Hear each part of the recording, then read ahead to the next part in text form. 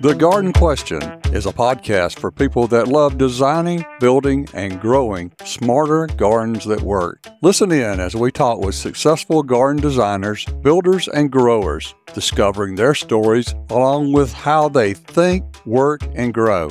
This is your next step in creating a beautiful, year-round, environmentally connected, low-maintenance, and healthy, thriving outdoor space. It doesn't matter if you're a beginner or an expert, there will always be something inspiring when you listen to the Garden Question podcast.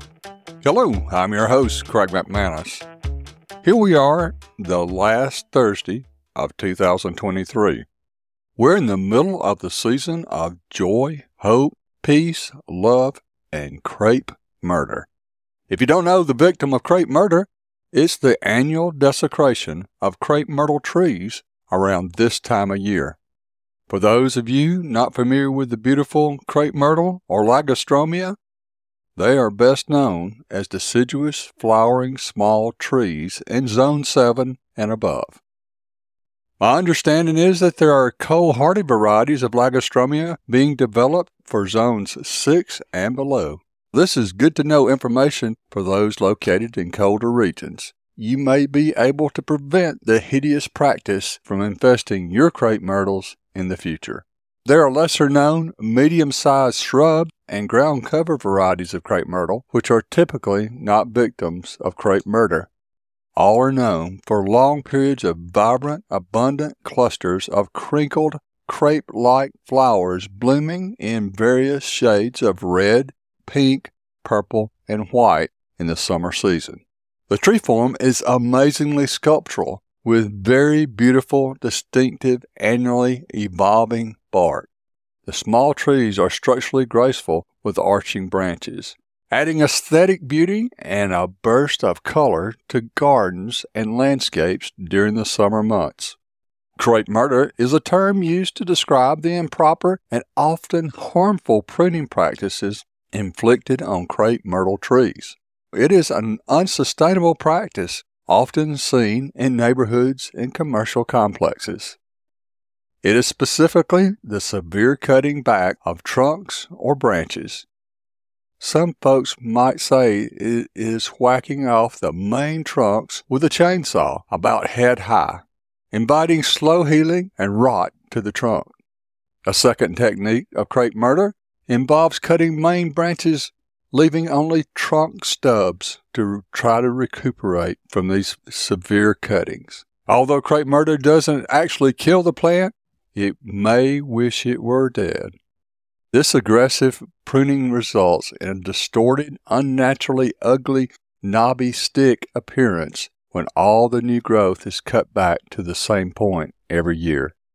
Compromising the tree's natural form also diminishes its overall health and flowering potential when repeated every year.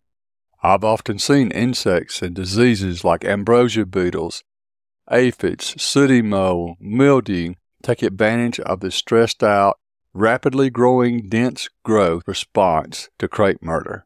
Proper pruning respecting the tree's natural structure is recommended for maintaining the health and beauty of crape myrtle trees. I like to maximize a plant's bloom and length of bloom time. Where crape murder is a practice, I've seen blooms delayed for a month or more. The new blooms often weighing down the skinny new plant branches right into your face as you walk by. Of course, you have the right to do whatever you wish with your very own crape myrtle. Some folks will pass crape murder off as it's okay. It's just a pollarding pruning technique like is done in Europe. I would be willing to bet that most folks perpetuating crape murder have never even heard of pollarding, much less know why the Europeans do it. Crape murder stresses out the plant and prevents it from growing to its potential, minimizing the beauty and joy, robbing yourself, the audience, and the wild world from the awesomeness of a wonderful plant. Maybe the crape myrtle, like other plants in our gardens, grows too large for the space it's planted in. That's because of poor design, poor variety selection, or maybe even it was labeled wrong. Unfortunately, many times a plant is selected because it is the cheapest option. That often gets you in trouble. So, what do you do to prevent crepe murder? First, do your research. Select the right size plant for the space that you'll be growing it in. Then purchase it from a reliable source. Prune and train up the crepe myrtle in the way it should go. The younger you can start the training, the better. Identify and remove any dead, damaged, or cross branching.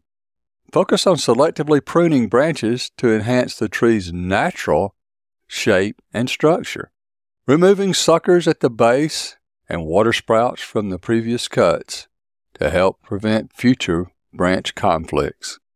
Prune during the dormant season. Do not make drastic or excessive large cuts. Make clean lateral branch cuts that will heal over in a few seasons. Preserve the natural shape of the tree by maintaining its characteristic base or multi-trunk form. Avoid excessive thinning or topping. As the tree matures, you will find you will do less and less pruning each season to keep the tree's shape and size in check. I have some mature crepe myrtles that I may touch every 5 or 6 years, if at all. I remember a time when you never saw crepe murder. Unfortunately, we often see and do what we observe others doing. Please don't mimic others in your garden without understanding why you're doing it and the results of what you're doing. It is really a good practice for the health of your garden or landscape. Educating yourself and others about proper pruning practices is crucial to preventing crepe murder. By respecting the natural growth habits of crepe myrtle and adopting responsible pruning techniques, you can ensure the longevity and vitality of these beautiful trees in your garden. It will typically take 4 to 5 growing seasons to recover from crepe murder if pruning practices are changed. It will require patience. Crepe myrtles can often bounce back, producing new growth and returning to a more natural and attractive form. If you're uncertain about the best approach or if the tree's health is a concern, consider consulting with a certified arborist. They can provide expert advice and assistance in promoting the recovery from crepe murder.